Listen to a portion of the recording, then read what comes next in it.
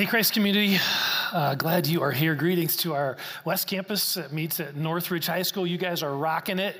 And greetings to our Traditions venue. You guys are rocking it as well, in a more traditional way, of course. But really, we're glad that all of you are here. Happy New Year. It's hard to believe it's 2018.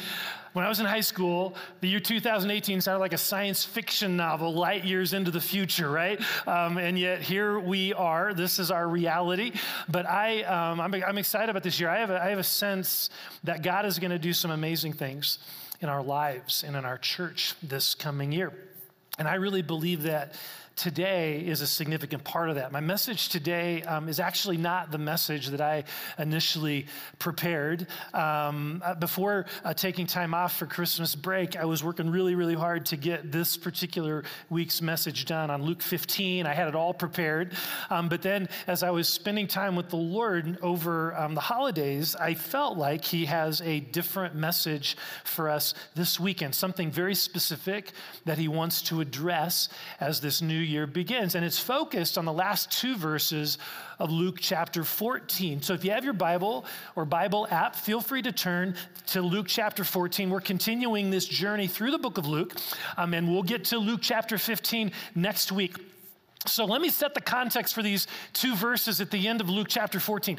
As Pastor Steve described last week in his message, this final section of chapter 14 in Luke is really about following Jesus. Jesus lays out this very clear description of what it means to truly follow Him. It's about counting the cost, and it's about taking up our cross, and it's about giving up everything out of our devotion to Him. That's the call. That's Jesus' invitation. Well, right at the end of this challenge, Jesus says some really interesting words, verse 34 and 35. Salt is good, but if it loses its saltiness, how can it be made salty again? It is fit neither for the soil nor the manure pile. It's thrown out. Whoever has ears to hear, let them hear. This is God's word. So Jesus is using an analogy to make a point. His analogy has to do with salt losing its saltiness. Now, scientifically speaking, salt cannot lose its saltiness. It can't lose its flavor. It's a very simple, stable chemical compound, and the elements of which cannot easily be separated. But Jesus is not giving a chemistry lecture here, okay? He is using an analogy that was perfectly appropriate in that particular culture. In that day, the salt that people used would often come from places like the Dead Sea, the shores of the Dead Sea. And because of that, it was often impure. So it was a mixture of salt and other stuff. So if a chunk of this stuff was exposed to rain, the actual salt compound in that chunk could easily be washed away, leaving a chunk of flavorless whatever. So from their perspective, the salt had lost its flavor. And because of that, it was no longer useful for anything. Okay, so Jesus gives the salt analogy, and then He says, whoever has ears to hear, let him hear. Let them hear. Now that phrase is used often in Scripture. And because of its familiarity, we often just kind of skip over it, right? We can just kind of skip over it. But it is not a verse to skip over. It is not a phrase to skip over. It is a specific invitation from Jesus to ponder what He has just said and to let the Holy Spirit speak to us about what this means to us. Are we willing to hear what Jesus wants to say to us in this analogy of salt? This is not just about information. This is not information that Jesus is giving us. It's not simply information. There is transformation here. There is transformation here if we let the Spirit speak to our hearts about this, which is exactly where I found myself 2 weeks ago on vacation, spending a quiet time with Jesus, and He began to speak to me from this verse. It was a very gentle and yet very serious warning of what can happen to my relationship with Him. Actually, it was more than that. It was a description of what actually had been happening, what recently has been happening in my relationship with Him. My relationship with Jesus had become flavorless. It still looked like salt, right? It still looked like salt. I was going through the same routines as before, but my passion for him had been waning. And Jesus began to speak to me about this. And the more that I sat kind of in this, the more convinced I became that this message was not just for me, it was also for all of us.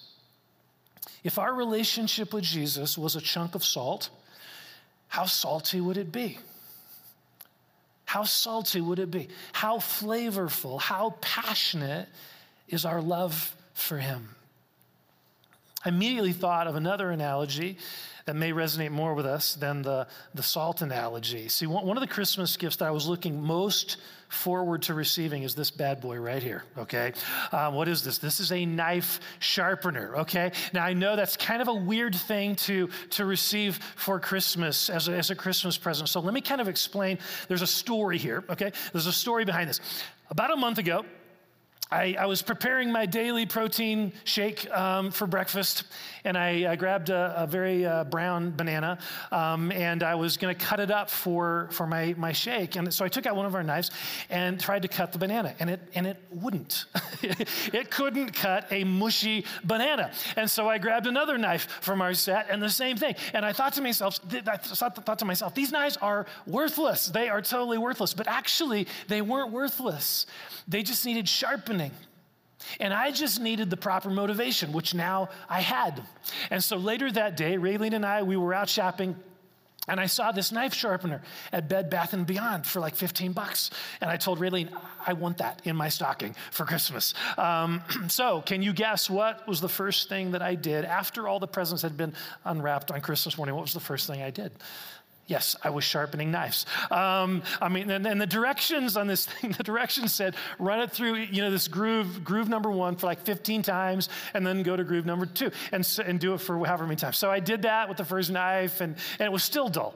So then I did it again. I had to do it like 2 more times to actually get them, but to get them in where they need to be. But now they work great. I mean, bananas beware, okay? Seriously, okay. So the day after that experience, as I was thinking about this salt passage, the Lord brought that to my mind. He brought that to my mind as a similar picture of what can happen in our spiritual lives. We can be doing the Christian thing, right? But over time, we just become dull. We lose our edge. Things that were fairly easy before now become increasingly difficult. Our Christianity becomes more of an obligation than a joy. So if that's the case, what is it that causes that to happen in our lives?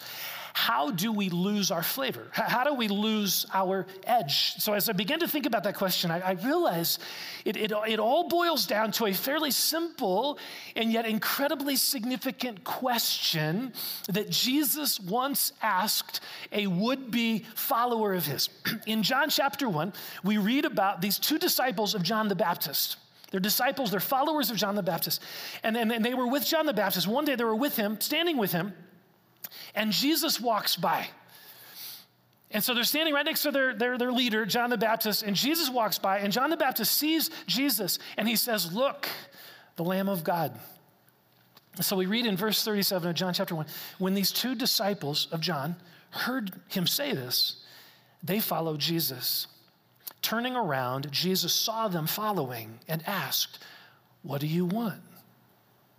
Now, on the surface, that seems like a fairly innocuous question. What do you want? That kind of thing. But when you unpack it, you realize that this is the foundational question for any would-be follower of Jesus.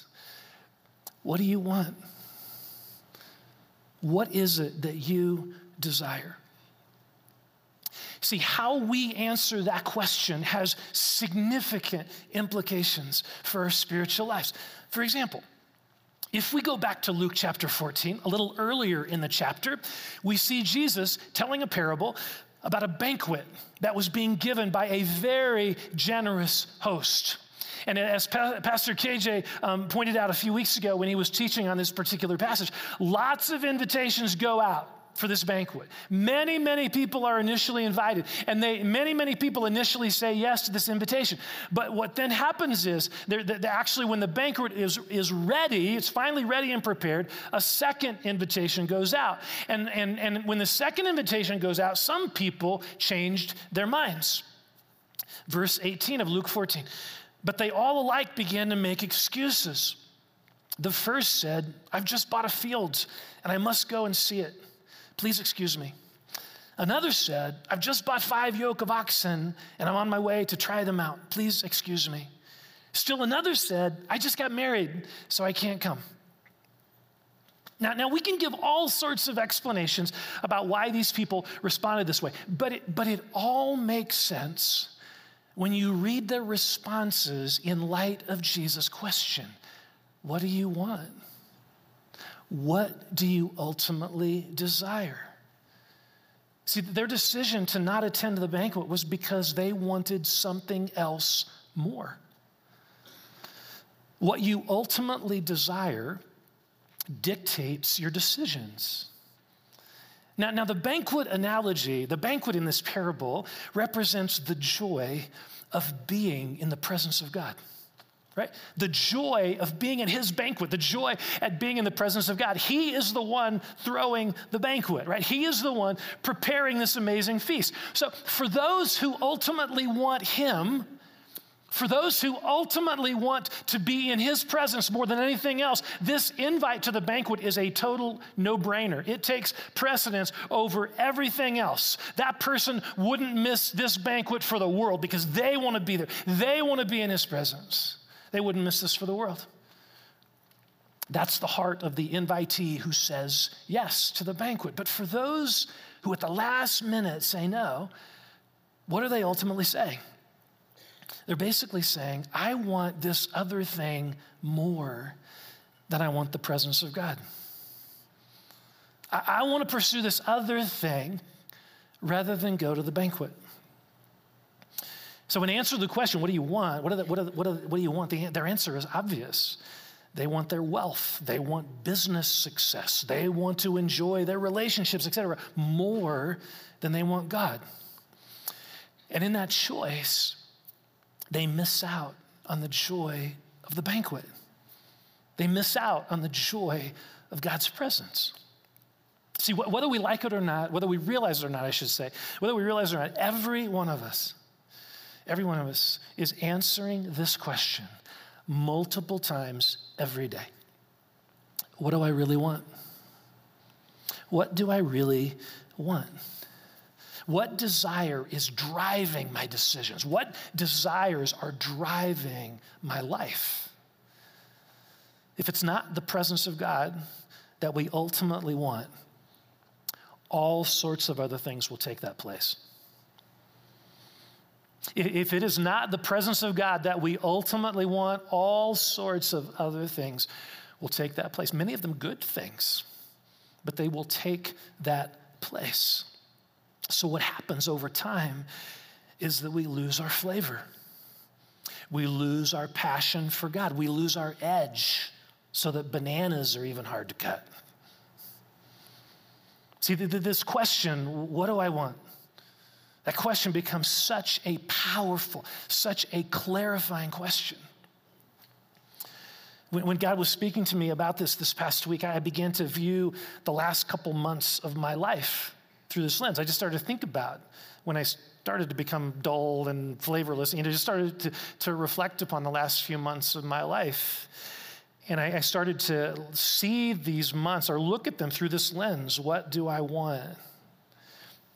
And I saw how easily I had fallen prey to consumerism so that I started obsessing over getting the best deal or the right style of something, or the cheapest knife sharpener, or whatever it happened to be, right? I just saw how easily this desire can begin to drive my life, my heart. So suddenly I'm more excited about Amazon Prime than about God's presence. I stopped thinking about God altogether as I'm on this pursuit for whatever it happens to be at that particular moment, for the best deal, the best price, whatever. I mean, imagine the impact of letting that desire just run unchecked for a few weeks or a few months. Very soon, I'm the guy choosing a field over a banquet. I'm the guy choosing a purchase over the presence of God. So I've allowed my heart to be seduced by another desire.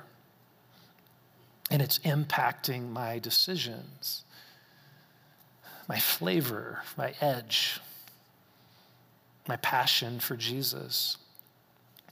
Now, that's not the only area that I'm susceptible to this. And it's not the only area that we are susceptible to this. Anytime we choose to give in to some temptation, like sexual lust or greed or whatever, anytime we choose that, isn't the ultimate issue an issue of desire? What do I desire more? The presence of God or the temporal pleasure of some sin? See, the more we choose the temporal pleasure of sin, the less we desire God. These sins begin to dull our spiritual sensitivity. They begin to dampen our desire for God. And over time, we lose our passion, we lose our edge, we lose our flavor. And the lie that we believe in this process, the lie we believe is that we're going to miss out on so much, right? I mean, we're going to miss out on so much. These other things, they offer us so much, right? In terms of joy and pleasure and excitement and adrenaline rush and all that stuff. These other things offer us so much. So to say no to these other things would be to miss out on some things, right? It would be miss out on life. But folks, that's a total lie. That is a total lie. That's not how it works at all. In fact, Jesus totally sets the record straight in a really powerful way in Matthew chapter 6. Look at this passage, verse 31 to 33. Jesus says, "So do not worry, saying, what shall we eat? Or what shall we drink? Or what shall we wear? For the pagans run after all these things." He's talking about food, clothing, right? The pagans run after all these things. And your heavenly Father knows that you need them. But seek first his kingdom and his righteousness, and all these other things will be given to you as well. See, notice what he's saying here. Notice the order. Seek first God's kingdom and his righteousness. In other words, make his presence your ultimate heart pursuit. And if you do that, all these other things will be provided for you. They'll all be provided for you. But, he says, the implication here, if you make these other things your ultimate pursuit, like the pagans in this passage, if you make these other things your ultimate pursuit, you're going to miss out on both. You're going to miss out on life, real life. I love how C.S. Lewis describes this. He writes this, put first things first, and we get second things thrown in. Put second things first, and we lose both first and second things. Let me read that again. Put first things first, and you get second things thrown in. Put second things first, and we lose both first and second things. He's exactly right. See, when we pursue second things first, business, pleasure, whatever it happens to be, when we pursue second things first, we lose the joy of both first and second things. But when we pursue and delight in the presence of God above everything else, we not only get God, but we get second things thrown in as well. I mean, this is exactly the case in the parable. And these people who gave excuses to not attend the banquet. Think about this. The first person had already bought the field. The second person, they have already bought the oxen, right? The third person, they have already gotten married. This is not a choice between putting food on the table or going to the banquet. This is not a choice between choosing God over never being married or never having a family. No, that's not what's going on here. What's going on here is that these people could have actually enjoyed the banquet and enjoyed their oxen and field and marriage. But instead, they choose to say no to being in God's presence. They choose to pursue their own interests first. They choose to set their heart on second things. And they miss the ultimate joy of God's presence because their second things can't provide that ultimate joy. They can't. No second thing, whatever it is, can provide what God can provide. See, Jesus' question to these two would-be disciples is the question that he is asking each one of us here today. What do you want? What is your ultimate desire, your ultimate longing? Is it him or is it something else? How we answer that one question will set our lives on a particular trajectory that will either result in peace and joy and blessing, or stress and fear and despair and emptiness. It's a big deal. It's a significant choice. How we are answering that question will determine whether our spiritual life is flavorful or flavorless, whether it's dull and ineffective or sharp and effective. See, what is the Spirit saying to you in answer to this question? What do you want? What do you want? What do you really want? Do you want the presence of God more than anything else in this life? See, this is the question that I believe God wants us to seriously look at as a church, as individuals here. This particular weekend, at the start of this new year, this is the question I believe God wants us all to look at. And I am not talking about us giving the spiritual answer. You know, we're in church, and usually the answer is Jesus when you're in church, so I'm just going to say, yeah, Jesus, that's what I want. I'm not talking about giving the spiritual answer or the answer because you've always, you've walked with God so many years, you've been a Christian for decades. I'm not talking about that. I'm talking about us looking honestly at our lives right now. Not because we've walked with him. I'm talking about right now. This day, this moment. Looking at our lives right now, looking honestly at the choices we are making right now. And looking at the things that we are pursuing right now. And asking ourselves, what do I really want? What am I truly wanting? What am I pursuing? And is that what I want to be pursuing? When I started to think about this question, I realized that this one question is a consistent theme throughout Scripture. I mean, when we look at the people in the Bible who were closest to God, right? The people that we would say demonstrate the greatest level of intimacy with God, this right here, this question, this thing, this is the one factor that ties them all together. Even though they had very different personalities and lived in very different time periods, and they had very different gifts and abilities, but what they all shared in common was how they answered this question. What do you want? What do you want? So let's look at a few of these folks. Let's start with Moses, who experienced a powerful friendship with God, right? Moses spoke with God as a friend. He spoke face to face, an amazing thing you see in Exodus 32, 33 there. So in Exodus chapter 33, we see kind of a window into one of these interactions, these face-to-face interactions between Moses and God. And we see this interaction, and Moses, he's kind of freaking out about having to lead the people, right? He's realizing this level of responsibility he has and how difficult the people kind of are. And so the task feels way over his head. He just feels overwhelmed with this task. And so he says to God, look what he says to God. You've been telling me, lead these people, but you've not let me know whom you will send with me. You've said, I know you by name, and you have found favor with me. If you're pleased with me, again, he's speaking to the Lord. If you're pleased with me, teach me your ways so that I may know you and continue to find favor with you. Remember that this nation is your people. And the Lord replied, my presence will go with you, and I will give you rest. And that's really, really cool. And then notice what Moses says then. Now show me your glory. Show me your glory. See, What does Moses want? Yeah, he wants wisdom and he wants leadership help and all that stuff. Yeah. But what is his ultimate longing? His ultimate longing is for God's presence. He longs to know God better. He longs to see God's glory. I mean, if we were to ask Moses the question Jesus asked, what do you want? The answer is clear. I want God. I want God. I want his presence more than anything else.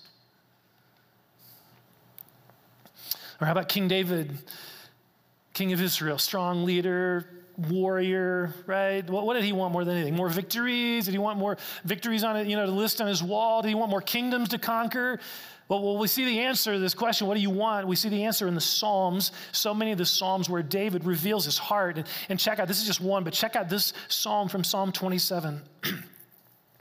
One thing I ask from the Lord, this only do I seek, that I may dwell in the house of the Lord all the days of my life, to gaze upon the beauty of the Lord and to seek him in his temple. One thing I seek. One thing I seek.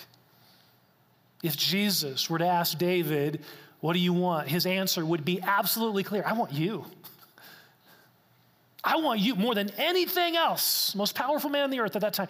I want you, Lord, more than anything else. I want to gaze upon your beauty. I want to seek you. I want to know you. That's what I want more than anything else, is you. In the New Testament, we have the Apostle Paul, right, who faced hardship and persecution for the sake of the gospel. Who planted churches throughout the region. Paul was an amazing leader, a gifted leader and teacher. Amazing man. Listen to Paul express his heart, his longing in a letter to some friends in the city of Philippi. This is what he says. But whatever were gains to me, I now consider loss for the sake of Christ. What is more, I consider everything a loss because of the surpassing worth of knowing Jesus Christ, my Lord, for whose sake I have lost all things. I consider them garbage, that I may gain Christ and be found in him, not having a righteousness of my own that comes from the law, but that which is through faith in Christ, the righteousness that comes from God on the basis of faith. Would you read this last part aloud with me here? Well, let's read this together. I want to know Christ. Yes, to know the power of his resurrection and participation in his sufferings, becoming like him in his death. How would Paul answer Jesus' question? What do you want? I want Jesus. I want Jesus. All of my past accomplishments and accolades and trophies and diplomas, all that stuff, they mean nothing to me. I just want Jesus more than anything else. I want to know him in a greater way. He is more valuable to me than anything else in this life. 3 different examples who lived in vastly different time periods and situations, each having their own struggles and their own weaknesses, but each one of these people possessing this common longing and desire for God. And that longing made all the difference in their life. See, again, this is the critical question that God is asking each one of us today. What do you want? What do you want? What is your ultimate yearning and longing? Now, I realize that this question is not one to try and answer quickly. It is a question of the heart. It is a question that requires time in the presence of Jesus, letting his Spirit speak to our hearts. It may involve, asking this question may involve some repentance, repenting of those things that we have given our heart to. It may involve prayer, asking Jesus to restore our passion for him. It may involve looking honestly at our schedule and our priorities and making some intentional decisions about how we can give greater priority to spending time pursuing Jesus. or how we can make time to join an e-group, a community of people who are seeking God together, and that they can help stir, that sense of community can help stir our passion for him. I don't know what it looks like specifically for you in terms of answering this question. I don't know what it looks like specifically. What I do know is that God is wanting each of us to spend time honestly answering this question before him. What do I want? Now, you may be wondering, how can you find time to do this? For many of you here, we're busy and all sorts of things are going on. Life is busy and all that. How can you create space to seek the Lord in this way? Maybe there's a stirring and you're wondering, I don't know, I got a really busy week. I don't know how to free up time to do this. Let me suggest a specific way to do this, and that is through fasting. See, fasting is a biblical practice in which for a season of time, we intentionally choose to give up something we value for the purpose of seeking God. Now, usually, fasting involves giving up food for a season of time. Food is obviously something we value. It's something we enjoy. And so by giving it up for a period of time, for a length of time, we're able to direct that hunger towards God. We take this hunger for food and we direct it towards God. So Jesus once said, my food is to do the will of him who sent me. See, that's the heart of fasting. It is to take this natural hunger that we have for food and to redirect that hunger towards the Lord. But fasting doesn't have to involve food. We can fast from technology. We can fast from Facebook or Instagram or Netflix as a way to free up time and to free up our hearts to pursue God more earnestly. You see, there's a practical side to fasting and there's a spiritual side to fasting. So the practical side, first of all, the practical side is the reality of time, honestly. And this is one of the cool things about fasting. When we fast from something that we value, we actually free up time to pursue God. We free up margin in our lives because we were pursuing this other thing. We free up margin in our lives to see God. So if you're fasting from food, some of the time that you would be eating could be used just to spend time with God. If you're fasting from technology, that can free up large amounts of time to seek the Lord instead of binging on Netflix, right? Large amounts of time to seek the Lord instead. See, that's the practical side of fasting. It creates space for God in the midst of our busy lives. But that's not the only part of fasting. There's also a spiritual side of fasting. So there's something spiritually powerful. There's something spiritually powerful about voluntarily choosing to say no to something we want, all because of a greater desire for God. There's something powerful about that spiritually. In his book, A Hunger for God, Pastor John Piper writes these words. Listen carefully. He says, the weakness of our hunger for God is not because he is unsavory, but because we keep ourselves stuffed with other things. The denial of our stomach's appetite for food can express or even increase our soul's appetite for God. And then he writes this, God is most glorified in us when we are most satisfied in him.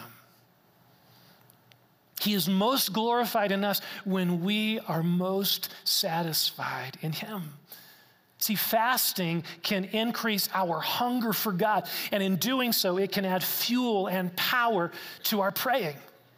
Now, for a few years now, we as a church have set aside this first full week of January to seek the Lord in this way, through fasting. And God has used this time in some amazing ways. I could tell stories of people whose lives were redirected and God's specific direction to them at a time when they were needing that, or God deepening people's love and devotion, and really, really cool things. But I'm going to be honest here. Let me just acknowledge that for other people who have done this fasting thing, this time of fasting has not been a deeply spiritual experience. It was just hard. It was just hard. And that's okay too. Really, that's okay too. Because It's an opportunity. Even if nothing happens, it was just hard, and I've heard people tell me that, it was just hard, It's okay because it's an opportunity to share in the sufferings of Christ. How often do we do that? How often do we intentionally do that? Not very often. Our lives are all about the pursuit of comfort. So fasting provides this unique privilege to experience hardship and difficulty for Jesus' sake. To experience it for Jesus' sake. And that experience can deepen our love for him. Even if we don't have this dramatic spiritual experience, it can deepen our love. Just saying, I'm doing this for you. It's hard, and I'm choosing to do this for you. So here's the challenge. Would you be willing to fast this coming week? It could be for one meal. It could be for one day. It could be for a full 5 days, from Sunday evening after dinner to breaking the fast with dinner on Friday night. That's one way to lay out the 5 days. Well, whatever you feel like the Lord is leading you to do is great, honestly. Whatever you feel like the Lord is leading you to do is great. Now we have a handout that we put together with some details about fasting from food, a reminder, to drink plenty of juices and water, to break your fast slowly, not at the Golden Corral, all-you-can-eat buffet, just some kind of neat, helpful hints about fasting. That pamphlet's available on our information table in the lobby, as well as on our website under the sermon resources. You can access it there. And then I encourage you to be sure and check out our Facebook page throughout the week, as we're going to be posting some scriptures and just some encouragements. Now, let me just remind us, this is really, really important. Fasting is not a spiritual badge of honor. It does not make God love you any more than he already does. So if you choose not to fast, that is totally cool. And I don't want anyone feeling like, oh, I can't say that I'm not fasting, because everyone else is. No, if you choose not to fast, it's totally fine. Really, it is. But for those of you who are choosing to fast from something, for all or part of this coming week, I want to encourage you. I want to encourage you to go for it, even though it's hard. Let this fast be a lover's quest. A deepening yearning for Jesus. Let it be an opportunity for you to more earnestly seek his face and hear his voice. An opportunity for your love for him to be reawakened, so that, like the psalmist, your heart can say, whom have I in heaven but you? And earth has nothing I desire besides you. My flesh and my heart may fail, but God is the strength of my heart and my portion forever. Let's pray together.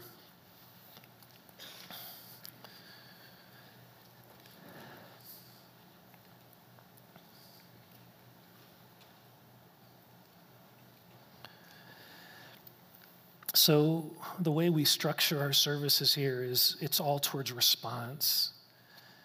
The word that we've just heard moves us to respond. And so I want to encourage you. These are the moments when the Spirit can speak specifically and directly to us. And so we're going to create a little space here just for some personal reflection, and then the worship team's going to lead us with songs just to express this desire. But so we just, Holy Spirit, we just begin here by welcoming you to come and speak and do what you want to do in our hearts in response. We don't want to just take away information. We want to be transformed through your word. And so let's just quiet our hearts for a moment. And again, if you're new to this Jesus thing, if you're not even a believer in Jesus, that's totally, I'm so glad you're here. You don't feel any pressure to respond here in any way. You can just sit there and chill out. But for those of you who are hungry for more of him, I want to encourage you just to quiet your heart. Take a few deep breaths here just to kind of be in the Lord's presence, to tune into his presence.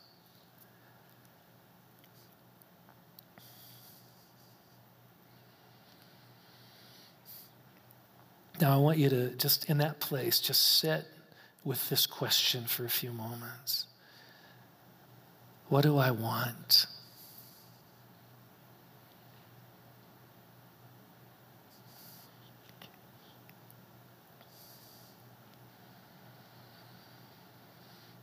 There's another way of asking, how does my desire for God compare to my desire for other things?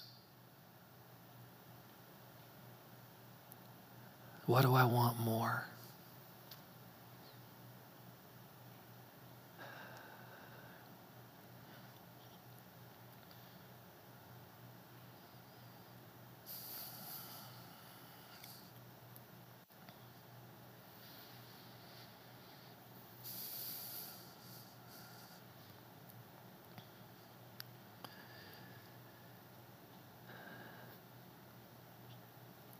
Now, if you're at a place in your life, your relationship with God, where you're passionately pursuing him, you're longing for him more than anything, that's awesome. Just continue on that path. But for others, maybe that's not the case. Maybe your saltiness has been waning like mine was.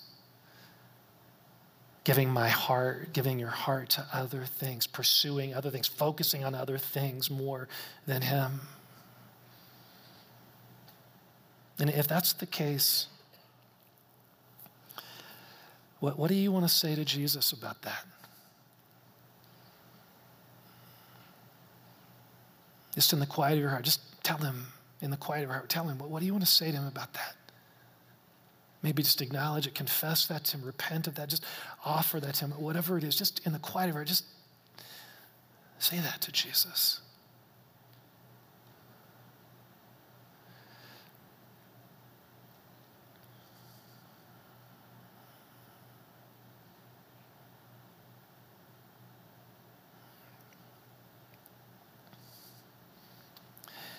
And now as our hearts are quiet, what does Jesus want to say to you about that?